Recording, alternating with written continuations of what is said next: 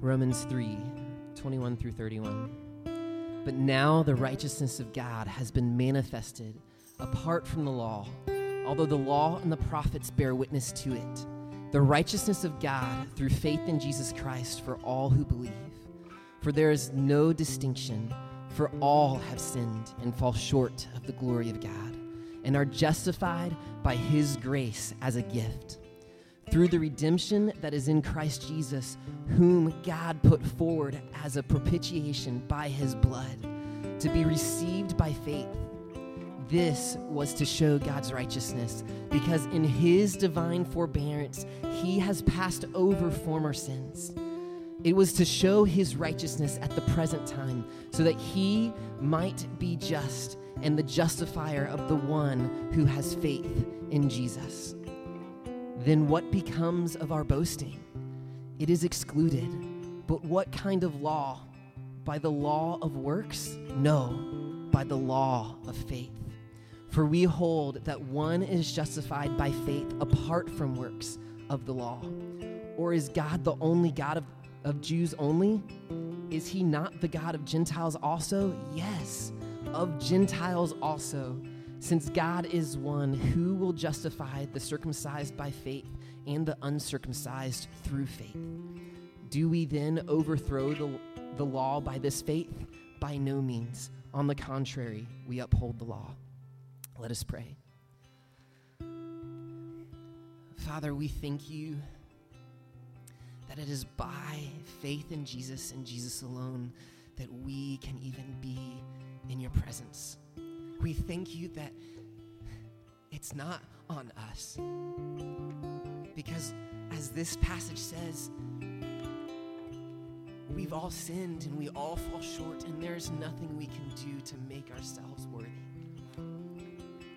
So Lord, I pray that that can just weigh on us today.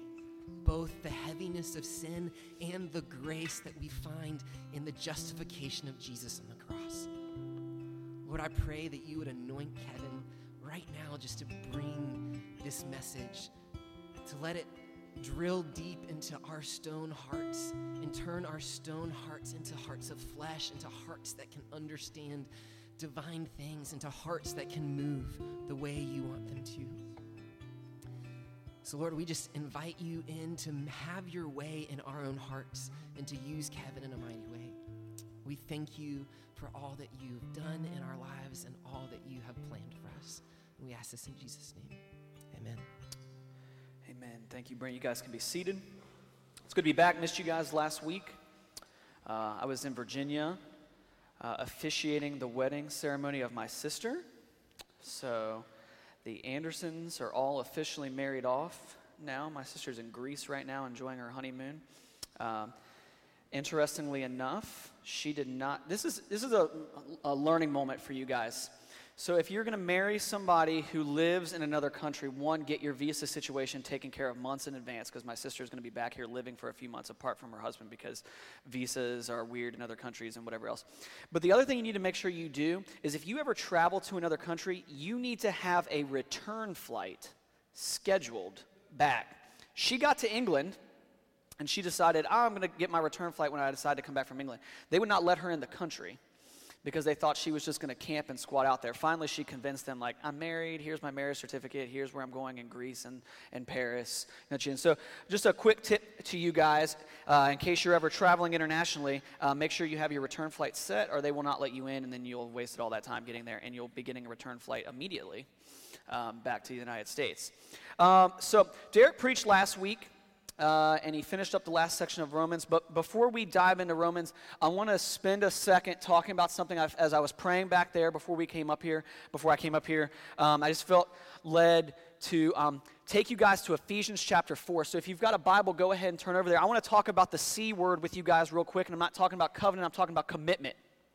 Okay, so the ladies in the room are really excited, the men are all scared. It's not that kind of commitment that I'm talking about. Okay, so go to Ephesians chapter 4, and the reasons why I'm talking about this is Brent mentioned this earlier. Next week we have a business meeting, whatever you want to call it. It's a covenant member meeting, okay, of the church. And here's the deal. This church will be 5 years old in March, and we've got some big decisions coming down the pipeline as a church, and we need to know who's committed. okay? There are people that invest literally hundreds of hours a year into this church. And I want to read something to you because, how many of you guys are in business school or at some point in time? Okay, about half. I forget everyone's an engineer at UF. Okay, so I'm going to teach you guys something. This is free education. I'm not going to charge you guys any tuition for this. In business, there is this this philosophy or this idea known as the 80-20 rule. And it carries over into all areas of life. And what that means is that 80% of the work is done by 20% of the people. And so, so many of you guys, how many of you guys have ever been involved in a group project or something of some sort, right? How many of you guys have ever seen the 80-20 rule come into effect in that group project? Yeah, there's always some dead weight, right, who's hanging out on that team and not doing anything. Okay. So let me explain something to you. If you're here this morning and you're not a follower of Jesus, this isn't going to make any sense to you. You're walking into some family business, okay? But I'm getting ready to share something with some of you guys that have been here for months and months or even years, and I need you to understand this because all of us in this room, most of us anyway, grew up in the United States. You have been heavily influenced by Western thought and what I like to call Western individualism. And what that means is you think the universe revolves around you. So even in regards to being a follower and disciple of Jesus Christ, you make it about you, right? And here's how I know this to be true. If I ask someone how they're doing, the answers you always give me are individualistic in nature. I'm doing well. I'm struggling. My quiet times are going well. My relationship with the Lord is really strong. It's all you-centered. Very, very little of it is either Christ-centered or community-centric, right? Which is kind of a big problem. Because if we understand the scriptures, yes, being a disciple and follower of Jesus Christ is a personal relationship that you have with the Father. You are adopted as a son of the Most High God. But it is not designed to be lived on an island in isolation. Right? Look at Ephesians chapter 4 with me. This is a great passage that Paul shares with the church in Ephesus on how you are to grow as a Christian. Starting in verse 11. And he gave the apostles, the prophets, the evangelists, the shepherds, and teachers to equip the saints. That is you, if you are a follower of Christ, you are a saint. It's not some special designation that a miracle has to happen that the Catholic Church says about you. I don't know where they get that in the scripture. Here's the hint, they don't. Right? They make it up. If you are a follower of Jesus, you are a saint. Right? That is what is declared of you. To equip the saints for the work of the ministry, for building up the body of Christ. You can change that to church, because the church is the body of Christ. Now look at this next sentence. Until we all attain to the unity of the faith and the knowledge of the Son of God, to mature manhood, to the measure of the stature of the fullness of Christ, so that we may no longer be children tossed to and fro by the waves and carried about by every wind of doctrine, by human cunning, by craftiness and deceitful schemes. Is there anything there in Ephesians chapter 4 that would lead you to believe that your maturity is centered around solely you and you alone? No. If you are a follower of Jesus Christ, you must be in Christian community to grow to the full stature and measure of Christ. And that means not just showing up, that means not just kind of being half involved, that means being invested. Because the reality is the church grows with you, not with just a pastor or not with just one leader. Right? Pastors, leaders, teachers, evangelists, all the things that Paul has listed there are given as gifts to the church, not to do the work of the ministry, but to train people to do that work so that the church might continue to grow. And here's the beautiful thing. As you serve and grow within Christian community, you grow into the full stature of Christ. Because guess what? Being a disciple of Jesus means you take up your cross and you serve and you follow him instead of be served. Now, what I'm saying right now is completely radical, right? Spits in the face of everything you're told right now as an American, right? Like, it, as a matter of fact, contradicts even the Declaration of Independence, right? It's in direct contradiction to the Declaration of Independence, right? And I'm sitting up here trying to do some civics lesson and say that the Declaration of Independence is wrong or that we shouldn't have it. But what I am saying that as a follower of Christ, you need to be centered around this. You need to be focused on, where am I investing in the body of Christ? Where am I being invested in by other men and women in the body of Christ? Where am I serving? Where am I working to make much of Christ? Now, obviously, I'm a little biased, but I think that should be here at Aletheia. Okay? And so next week, on your way out, on those 2 tables on the sides, on the way out the door, we've got our membership covenant there. Some of you guys are going to be like, why a covenant? What's going on? This is weird. Is this a cult? What's going on? It's not a cult, okay? All right, let me get that out of the way to start with. Everything on this sheet has biblical references for you to go to, okay? What this sheet is a presentation from the leaders of this church to you guys saying, we want you to be aware of 2 things. One, here is what we believe as a church, statement of faith. It's on the left side of the page, okay? We believe that we are Christians saved by grace through faith. And we've got all these things there. I believe in the Father, the Son, and the Holy Spirit, the Trinity. I have been baptized by immersion with water, right? There's references to that. Yeah, I believe in the Bible. I believe in God's Word, right? That is our statement of faith. Then on the right side, right, we've got a covenant. All right, now here's the weird thing about the covenant. Some people think, I have to be those things to be a part of this club. No. Okay, what this is saying is, this is what the Bible says Jesus' church is supposed to look like. This is what God wants his bride to look like. And by covenanting with us in a community, we're saying we're going to hold one another to these standards, and we're going to encourage one another so that we might do what Ephesians chapter 4 says, which is grow in the full stature and measure of Christ. And so we're going to follow what God's word has to say so that we might make much of him. And so I'm asking you guys to take 30 minutes out of your Sunday next week after church to come to that meeting, right? If you're a college student, here's the thing, because I know immediately this is what the college students do. Well, I'm just a college student. Don't care. You're an adult. Don't care. As a matter of fact, if you are over the age of 13, you were biblically considered to be an adult at the age of 13. Right? So here in the West, here in the U.S., we invented this weird thing called adolescence. It doesn't exist, right? Right? The problem is there's some people that have extended adolescence into their mid-40s, right?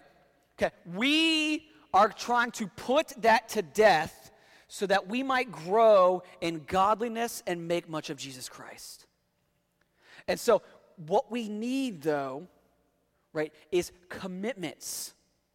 Right? We need people covenanting with one another, saying, I'm all in. If you're a part of another ministry on campus, that's fine. We're all about you. Part of the covenant will say and tell you, we want you to be involved in whatever ministry you're primarily involved in. But for your local church, we want you to be established and serving here. If you're a student, here's the thing. Like I told you guys, that the students always kind of give me some flack, right? Well, I'm only here 9 months of the year.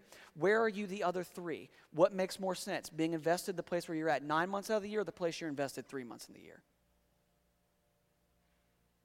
Simple math, right? Even I can do that.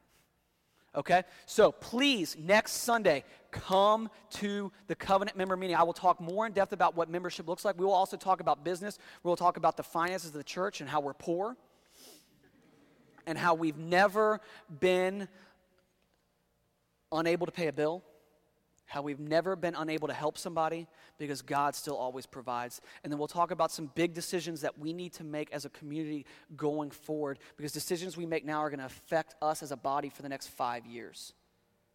Okay? Awesome. All right, my soapbox, off of it. Romans chapter 3, go ahead and turn over there. Like I said last week, Derek preached last week and finished up kind of what I would consider a section of the book of Romans. We said that the book of Romans kind of has this logical progression, and what Derek finished up preaching last week was kind of this question that Paul has been answering, which is, how does God relate to us? What does God think of you and I? When he looks out at the human race, his creation, what does he think of them?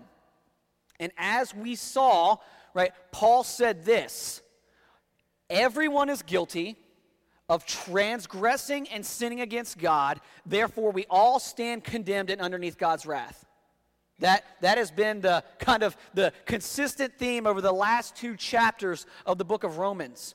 And, you know, as we've seen, right, the book of Romans kind of works like a court case. How many of you guys are familiar with police procedural shows? I've got a few of you guys, right? Jackie and I have an affinity for Law and Order SVU. I heard a few giggles there. Those are the people that are addicted, just like Jackie and I. I think we've, over the course of our 8+ years of being together, have watched roughly 15 seasons of that show. Moment of confession for you guys. I don't want to do the math on how many hours we've wasted in front of a television watching that show. And here's the sad thing about that show: they're kind of all the same. Right? It's like, oh, somebody did something bad, and here's everything afterwards, right? And like the process is this, right? Like they investigate, and the detectives go and find out who committed the crime, and they'll create a case against them, and then the prosecuting DA will bring evidence of the defendant's guilt of the crime, and then they'll call witnesses in the courtroom to testify to the guilt of the defendant, and the defendant will sometimes testify and try to clear his own or her own name, and then the verdict comes down, right? And there's always some gotcha moment at the end, like, oh, it wasn't that person or whatever. They got to do something to make the 45+ minutes you just invested in the show kind of interesting.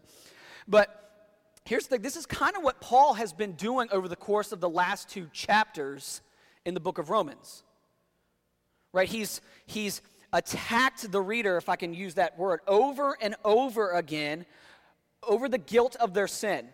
Right? He's kind of made this claim that we all fall short of the glory of God, that all stand condemned before God. And then kind of what he does is, over the course of the chapters, he uses different witnesses to kind of display that guilt to us, right? So he starts off by saying it doesn't matter if you grew up Jewish or not, your conscience and creation declare your guilt. Then he moves on to Jews. He says, actually, and the law declares your guilt. And then lastly, as we saw with Derek and right before Derek's sermon, right, that ultimately God will judge and declare you guilty as well. So Paul's just kind of been bringing these witnesses out over and over again, saying, you're guilty, the verdict is in, you're done. And so this is kind of where we stand at this point, right? If you look at verse 20 in Romans chapter 3, this is where we're at. For by works of the law, no human being will be justified in his sight, since through the law comes knowledge of sin. So really, in reality, the last 2 chapters of this letter to the Romans have been pretty depressing, to be perfectly honest. And if this was where Paul stopped his letter, we would all need counseling. Because all he's saying us at this point is telling you how terrible you are as a human being, myself included. You bring nothing to the table. You are woefully short of meeting God's standard. You rebel and hate him in the way that you act. And if you look at verse 19, look at what he said right before verse 20. In verse 19, he says, now we know that whatever the law says, it speaks to those who were under the law, so that every mouth may be stopped and the whole world may be what? Held accountable to God. We're all standing condemned, accountable to God for what we've done, the way we've lived our lives, our thoughts, our heart, our actions. Paul's like, this is bad news for you. I hope you get this. Hope you get the reality of how dire the situation is for the human race. And so I've been saying over the course of the last couple weeks that the reason why Paul goes in such depth about this, though, is because especially here in the West, if we're sharing the good news of Christ with someone, where do we go? We always run to the cross. It's always the first place we want to go. We want to tell everybody how great Jesus is. And the point that I've been trying to get across to you guys over the course of the last month or two is that we need a robust understanding of our own sinfulness so that the good news is really as good as it really is. That if you don't understand how bad you are, you don't understand how amazing Jesus is. Right? It's like all the time, right? Someone wants to tell somebody how awesome Jesus is, but they don't have an understanding of their need for him. And if you don't need something, you're not going to value it. And so here's the beautiful thing, though. We get to verse 21, and there's two words there that shift the entire narrative of everything we've been reading up to this point. Right? If we would describe the mood of the book of Romans at this point, we would say harsh, tough, depressing, reality check, whatever you want to use. And then we see this, right? Look at verse 21. But now, the righteousness of God has been manifested apart from the law, although the law and the prophets bear witness to it. The righteousness of God through faith in Jesus Christ for all who believe. Those two words, but now, completely change the narrative of the entire book and letter. Paul's saying, yes, you are guilty, but there is more to the story. Yes, you stand condemned before God underneath his wrath, but there is more to the story.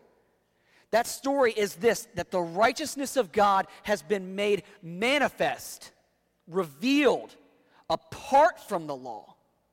Now, let me give you guys a quick kind of like 30-second discussion about a lot of what's going to be going on today. There is going to be a lot of theological jargon thrown out today. A lot of big and kind of weighty theological terms and understandings coming out. So a lot of what we're going to be talking about took me about 2 classes worth of seminary. Okay? And I'm going to try my best to sum it up for you in the next 15 to 20 minutes. So there's going to be a lot of big words thrown out. Now, here's the good news. Because I'm doing this, I'm saving you guys roughly probably about $5,000 of seminary education. Okay? And I've already paid off my student loans, so I don't need you guys to pay me back. So here's the thing. Pay it forward. Right? Love on somebody this week. But here, we're going to start with some of this stuff because we use a lot of these terms, but we don't fully understand them. Right? He says there in verse 21 that the righteousness of God has been manifested apart from the law. And we don't really use that word righteous very often, or at least we don't use it properly. Right? But righteousness in the Greek, right, the original language that the New Testament was written in means it's the condition of being acceptable. Right? As Tim Keller says, it's a validating performance of record which can later open doors for you. So let me give you an example. How many of you guys have ever applied for school or a job? Every hand in the room should be up, hopefully. Right? Okay, if you've ever applied for school or a job somewhere, you filled out an application.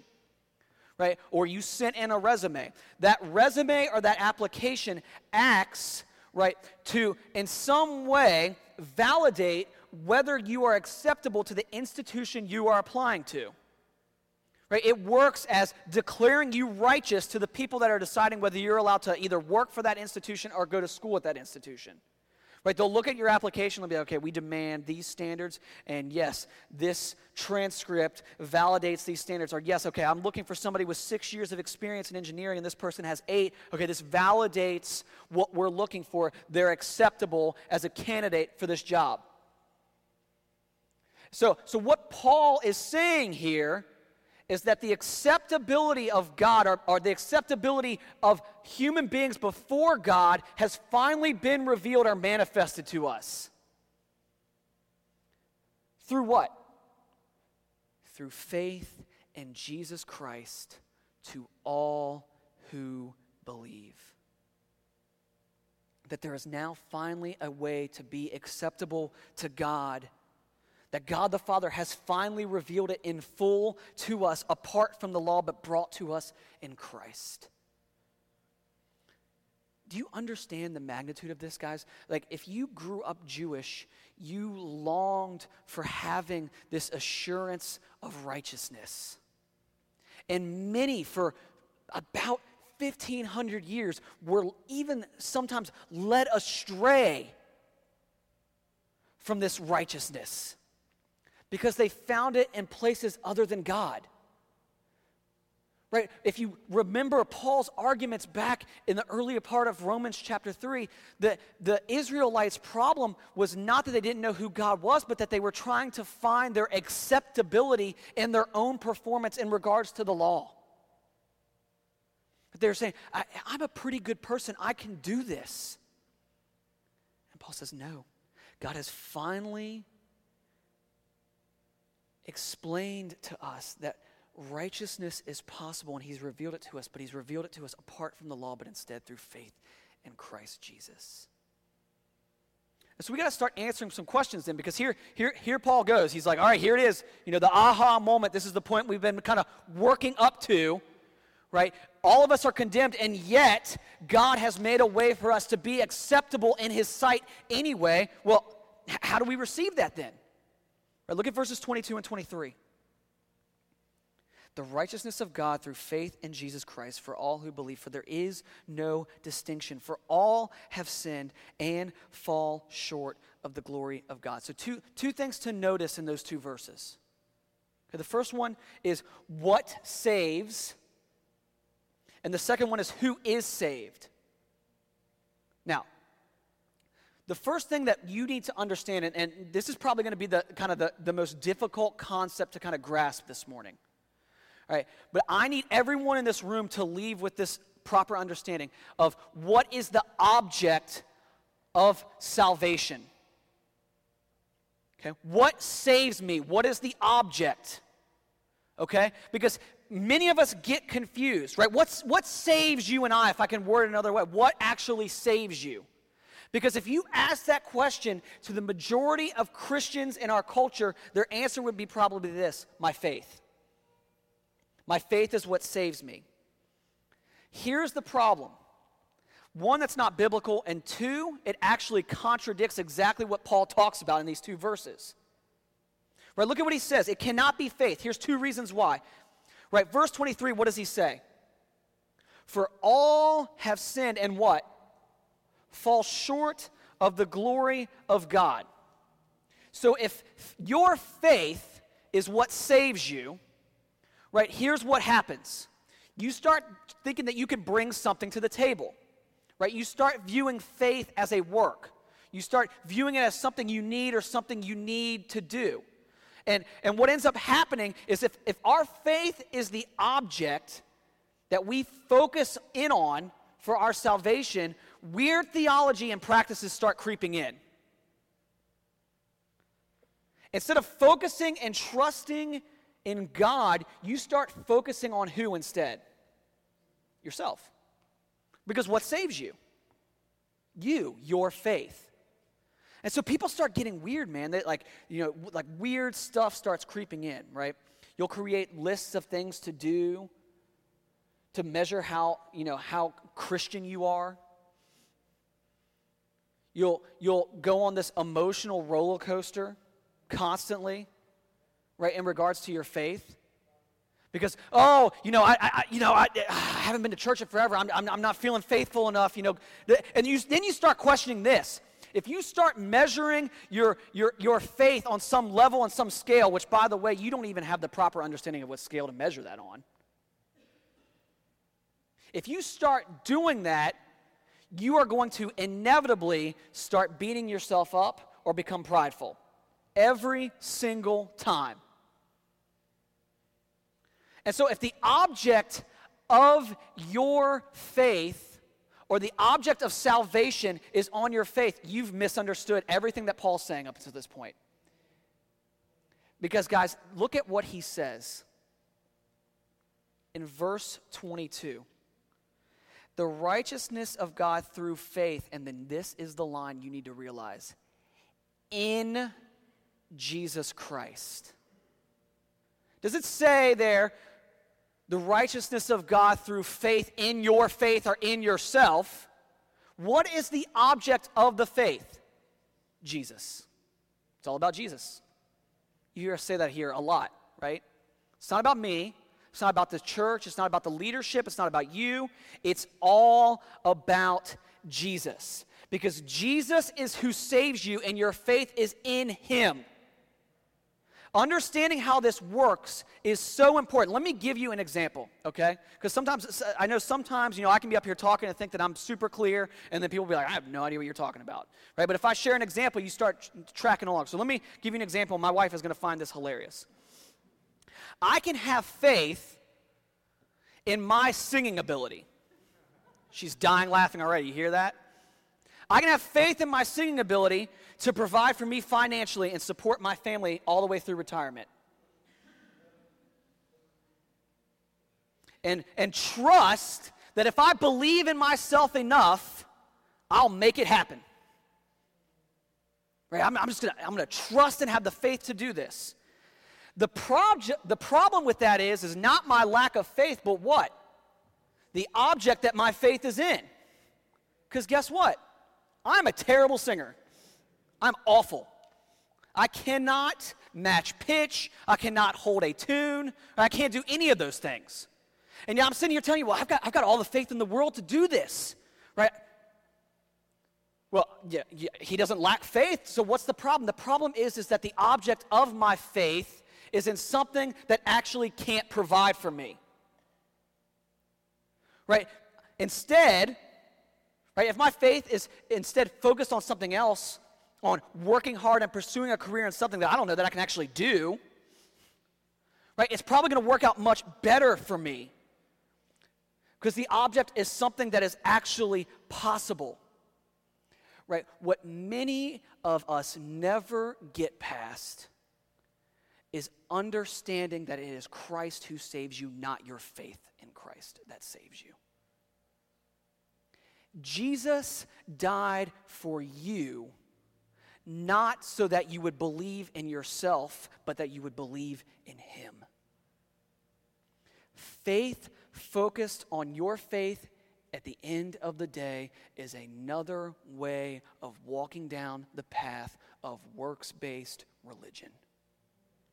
Faith focused on Jesus is worship-based and centered around the glory of God. So as Paul says here, righteousness, salvation is revealed in Christ through faith, not by faith. The way is made by Jesus, not by your faith. Now, how was this accomplished? Right? Because we've kind of answered two questions, right? The first question is well, what do I do now if I'm standing condemned before God? And Paul's answered that and said, well, there's a way. God made a way, and that way is Jesus. But how? How did Jesus do that for us? Because the reality is if we've properly understood the last two chapters of Romans, we're pretty messed up. That we're far more messed up than we would dare actually admit to. And so here's what Paul says, right? He says, well, here's how God did it. Starting in verse 24. And are justified by his grace as a gift through the redemption that is in Christ Jesus, whom God put forward as a propitiation by his blood to be received by faith.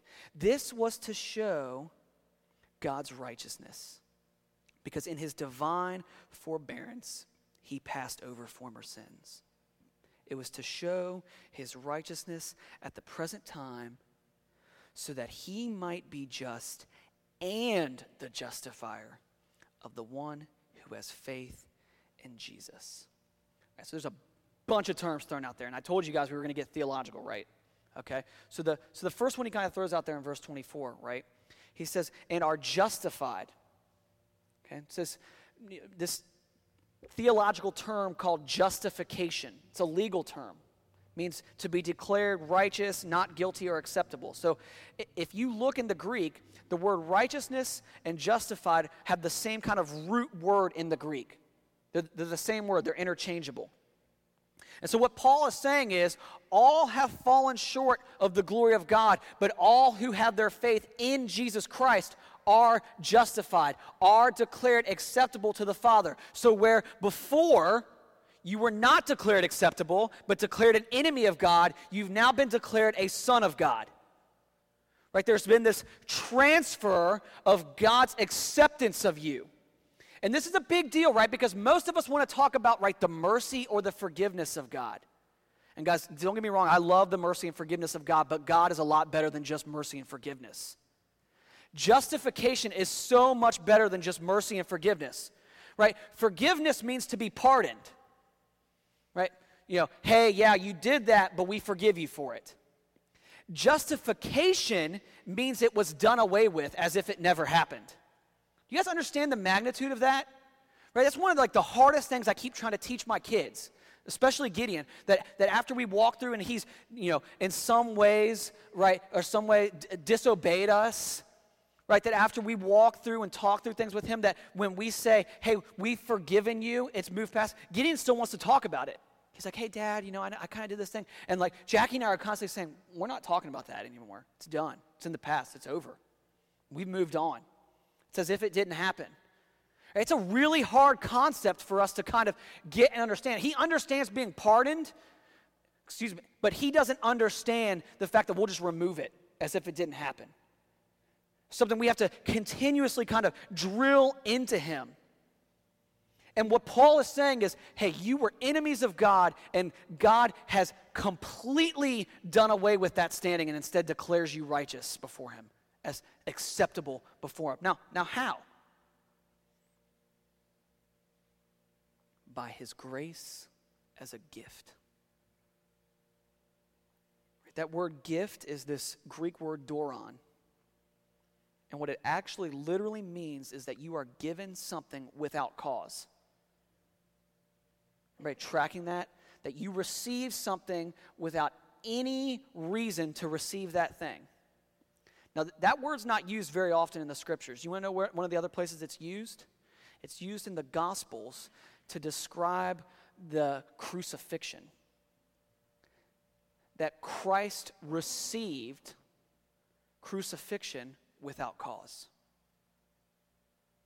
And so what Paul is saying here is that while we see earlier in the scriptures that Jesus was given death without cause, that God has instead given us righteousness without a cause on our own behalf. That you've done nothing to merit the favor of God, and yet you have it. Could there be anything more glorious than that? Now, some of us are sitting here and you're like, well, what's the catch? Right? There's always a catch. When it sounds too good to be true, there's always a catch, right? Nothing is really free, right? I remember on my honeymoon, luckily somebody had warned Jackie and I ahead of time, but we were on our honeymoon, those people come up to you like, hey, we'll offer you a free week stay next time you come back. And it's like, okay, really? What do we do? Oh, you just got to come to this breakfast. By the way, run. When somebody offers you that, they're trying to get you into this high-pressure sales situation with a timeshare, right?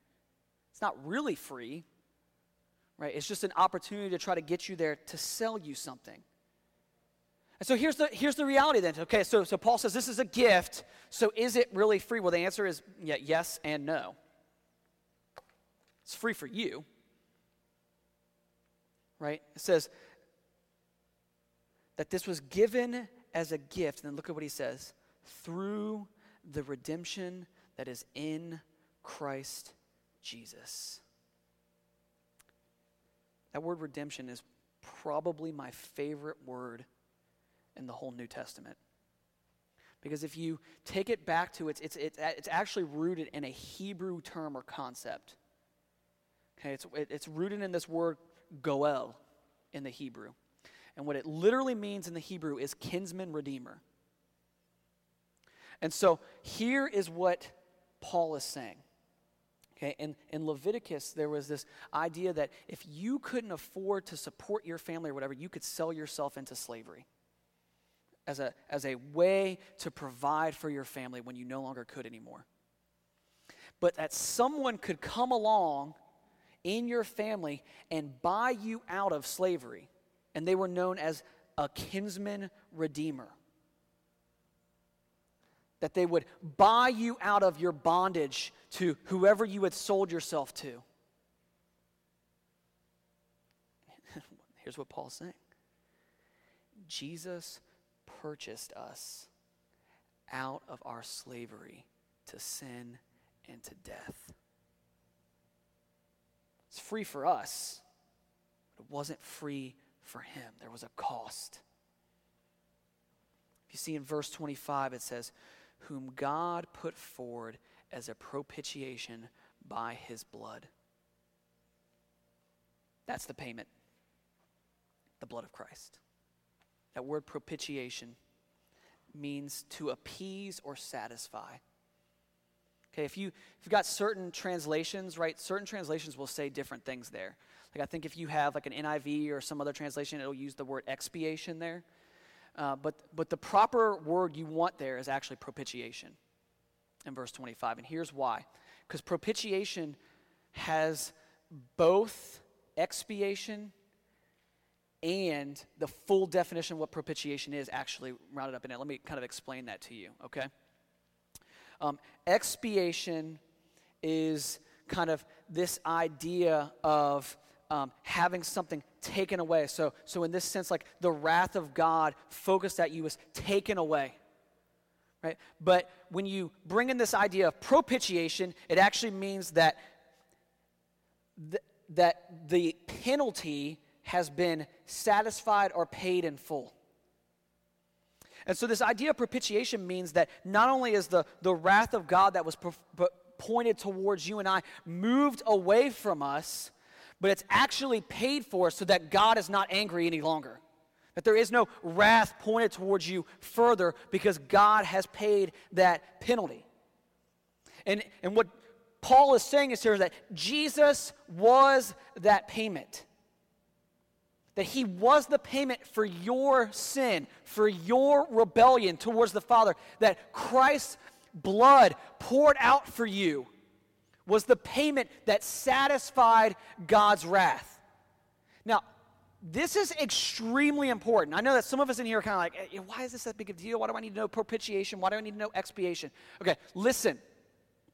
Two things. Right, John 14:6, Jesus says, I am the way and the truth and the life, and that no one comes to the Father except through me. Understanding propitiation means you understand this, that only Jesus Christ will get you to God. I know that we live in an age right now where that's not an extremely popular thing to say.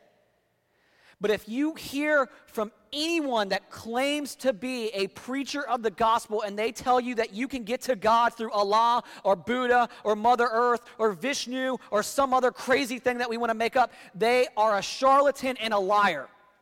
Because what the gospel says right here in Romans chapter 3 is that the wrath of God was satisfied in one person and one person only. Who is that? Jesus. It wasn't Allah on the cross. It wasn't Buddha on the cross. It wasn't Vishnu on the cross or one of the other 100,000 Hindi gods. It wasn't anyone from Greek or Roman mythology. It wasn't your favorite character from human history. It wasn't Caesar. It was Jesus. And that Jesus and Jesus alone satisfied the wrath of God.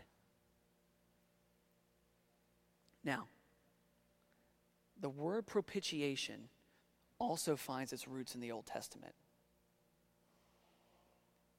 And the word in the Old Testament is what we translate as mercy seat. Okay, so most of us in here probably haven't spent a ton of time where we read that really exciting second half of the book of Exodus, where it's the rules on how to build the tabernacle, right? Anyone ever really excited when you get to that point, you're going to read the Bible and you get, you're really excited, you get to, about halfway through Exodus and you're like, oh my gosh, this will never end. Gopher wood and 30 cubits and, there's all these different things listed there for about 15 chapters and you're like, oh my gosh. Which I think one of the fascinating things is look at the attention to detail that God gave his people. Look at his standards. And one of the things you notice as you're reading through the book of Exodus, when they build the tabernacle, there's this place inside called the Holy of Holies where the Ark of the Covenant kind of sits. And then there's also an altar there. And no one was allowed to go into the Holy of Holies but one time a year, and that was the high priest. right? And what the time of year that the high priest was allowed to go into that place was this day known as Yom Kippur. You've probably heard that before at some point in time growing up, right? It's commonly known as the Day of Atonement. Okay. The reason why no one could go in there at any other time of the year is because the presence of God rested in that area, right? The Shekinah glory of God rested in the Holy of Holies. And so for a sinful man or woman to enter into the Holy of Holies would mean immediate death, because we cannot stand before the presence of God as sinful. And so one time a year, God would allow the high priest to go into the Holy of Holies. And what he would do as he went in there is he would go in and he would take an unblemished lamb to the altar. And on the altar set this object called the mercy seat. And what would happen is this unblemished lamb would be slain and then offered up to God for the sins of Israel. Right? That's why it's called the Day of Atonement. And it represented God kind of forgiving or pardoning or satisfying God's wrath for the sins of Israel. Now that happened yearly, and guess what? The next day, what was true of anyone that lived in Israel? They were sinners again, in need of atonement again. Because what the mercy seat was a foreshadow to what God was ultimately going to do. That now, Jesus is the mercy seat. That God's wrath was fully satisfied when Christ died in our place on the cross, and that God's wrath was appeased. This is what C.S. Lewis calls the great exchange, right? That God took on your sinfulness, and then he gave you his righteousness. And that as Christ hung on the cross, you both received the righteousness of God, but Christ also took on the full wrath of God for you.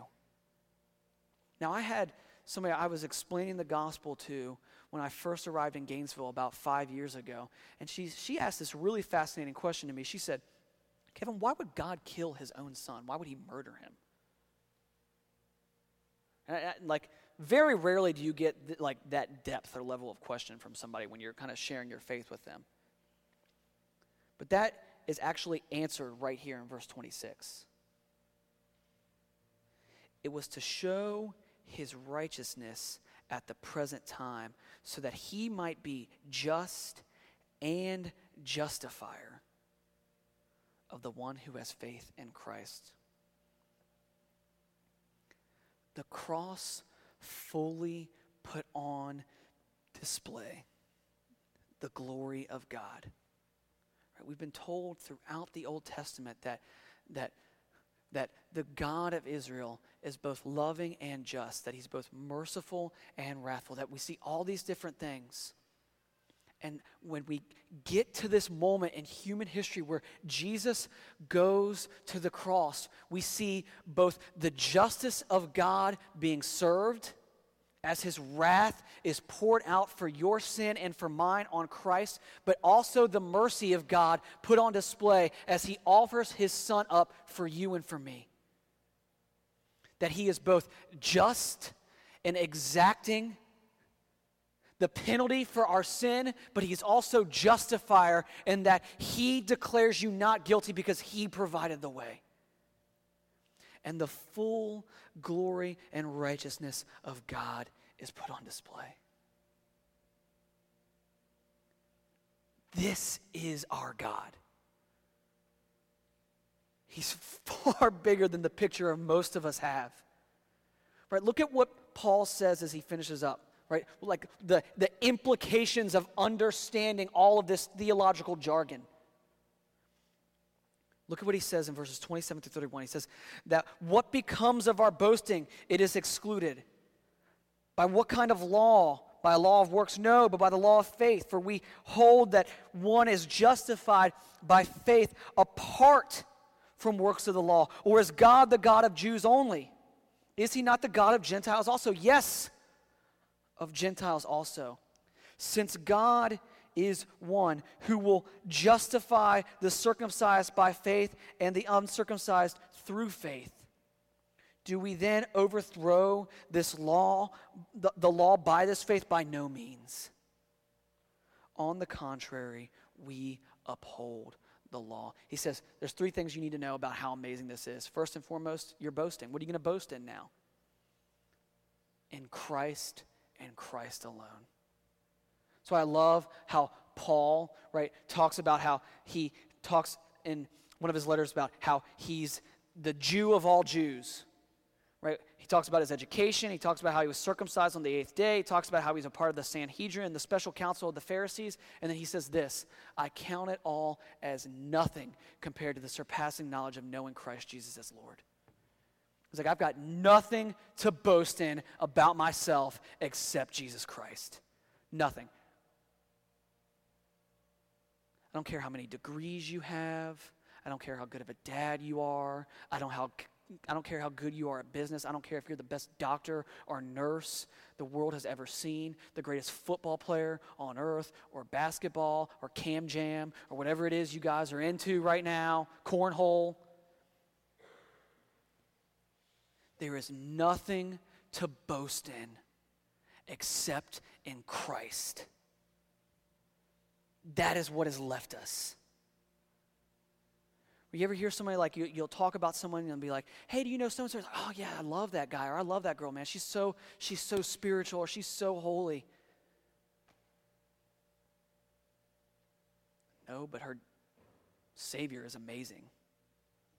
No, he serves a wonderful God.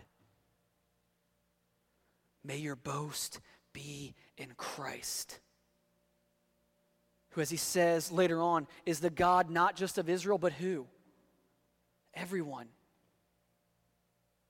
That God has always been the God of the whole world, but now it's fully put on display and there's no arguing it any longer. That righteousness comes not through circumcision, but comes through Christ by faith. And then lastly, right, he anticipates this pushback one last time for Israel, right? Because, Israel is the one who sent Christ to the cross, and they are the ones that have rejected Christ as the Messiah. And so they're going to push back and be like, well, what about the law then? You're throwing away the law. And what does he say? No, actually, we're fulfilling it. All right, remember what Jesus said in Matthew chapter 5, verse 17? Can we throw that up there? Do you not think that I have come to abolish the law or the prophets? I have not come to abolish them, but what? To fulfill them. Guys, the law is not done away with, it's fulfilled. It's done. If you are in Christ, here is what's true, right? In terms of justification, you fulfilled the law because of what Christ did for you. Right? Because of Christ in you, you have perfectly followed the law because Christ did. So that when God looks at you, he doesn't see your transgressions, he sees the finished work of Christ, credited to you based on no merit of your own. So here's how I want us to finish today. We're going to do something we don't normally do, but I think the text this morning kind of allows for us to kind of have this time of response. Guys, there has never been, nor will there ever be, anyone in all of human history that can even remotely compare to Jesus of Nazareth. Not even close. Right? If you fully understand everything that we were just talking about here this morning, there is nothing that any human being could boast about that could even remotely match what Christ did on the cross. And I happen to think very highly of Tom Brady. That there is nothing that can compare to him. He willingly surrendered himself, it says in Philippians chapter 2, emptied himself, taking on the form of a bondservant, putting on human flesh, and then submitted himself further to the point of death on a cross for you and I. That when he went to the cross, he paid your debt of your sin in full so that God would be appeased and would be both just and justifier. Because he gives us his perfect standing before the Father. Guys, I say this often, and I pray you understand it this morning. There is one reason for us to be here this morning, and that is to worship Jesus. So here's what we're going to do. We're going to do the same thing we do every week. If I could get the people that I asked to help us out earlier to go ahead and stand up in the back, here's what we're going to do. We don't do like the altar call thing here or whatever else, but here's what we're going to do this morning. All right. We take communion every Sunday at Aletheia. And the reason we do is because it is an act of worship that when you take communion, you are identifying that it is Christ and Christ alone who saves you. And that when you come up and you take of the bread and the juice, that what you're doing is saying, I identify that Christ has purchased me out of my slavery to sin and death, and I worship him now for what he has done for me. And so if you are a Christian here this morning, if you are a professing follower of Jesus, please take a moment to pray while the band kind of plays their music and repent of any sin before the Father, and then come up here and joyfully take communion because God has saved you. As we've seen this morning, he has purchased your salvation, your redemption in Christ. It's done. It's paid for. There's nothing more to add to it. The work is finished.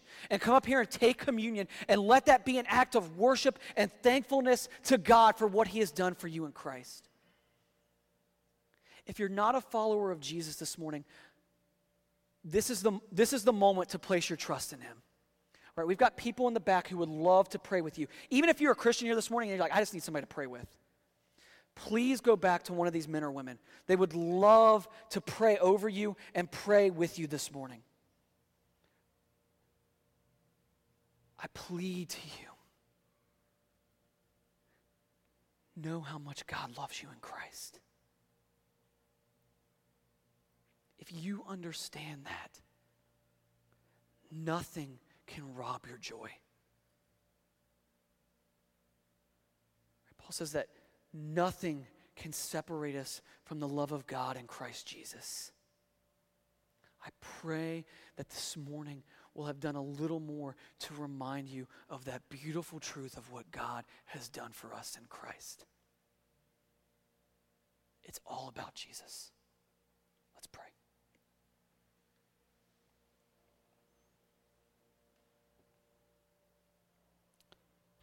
Heavenly Father, we are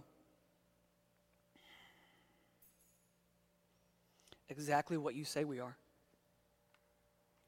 Sinful, rebellious, stiff-necked men and women who stand condemned and deserving of your wrath.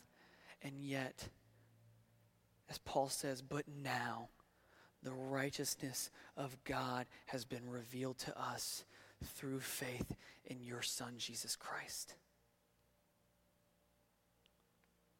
Oh, Father, how I long to know him more, and that the men and women of this church would find their rest in your Son and your Son alone.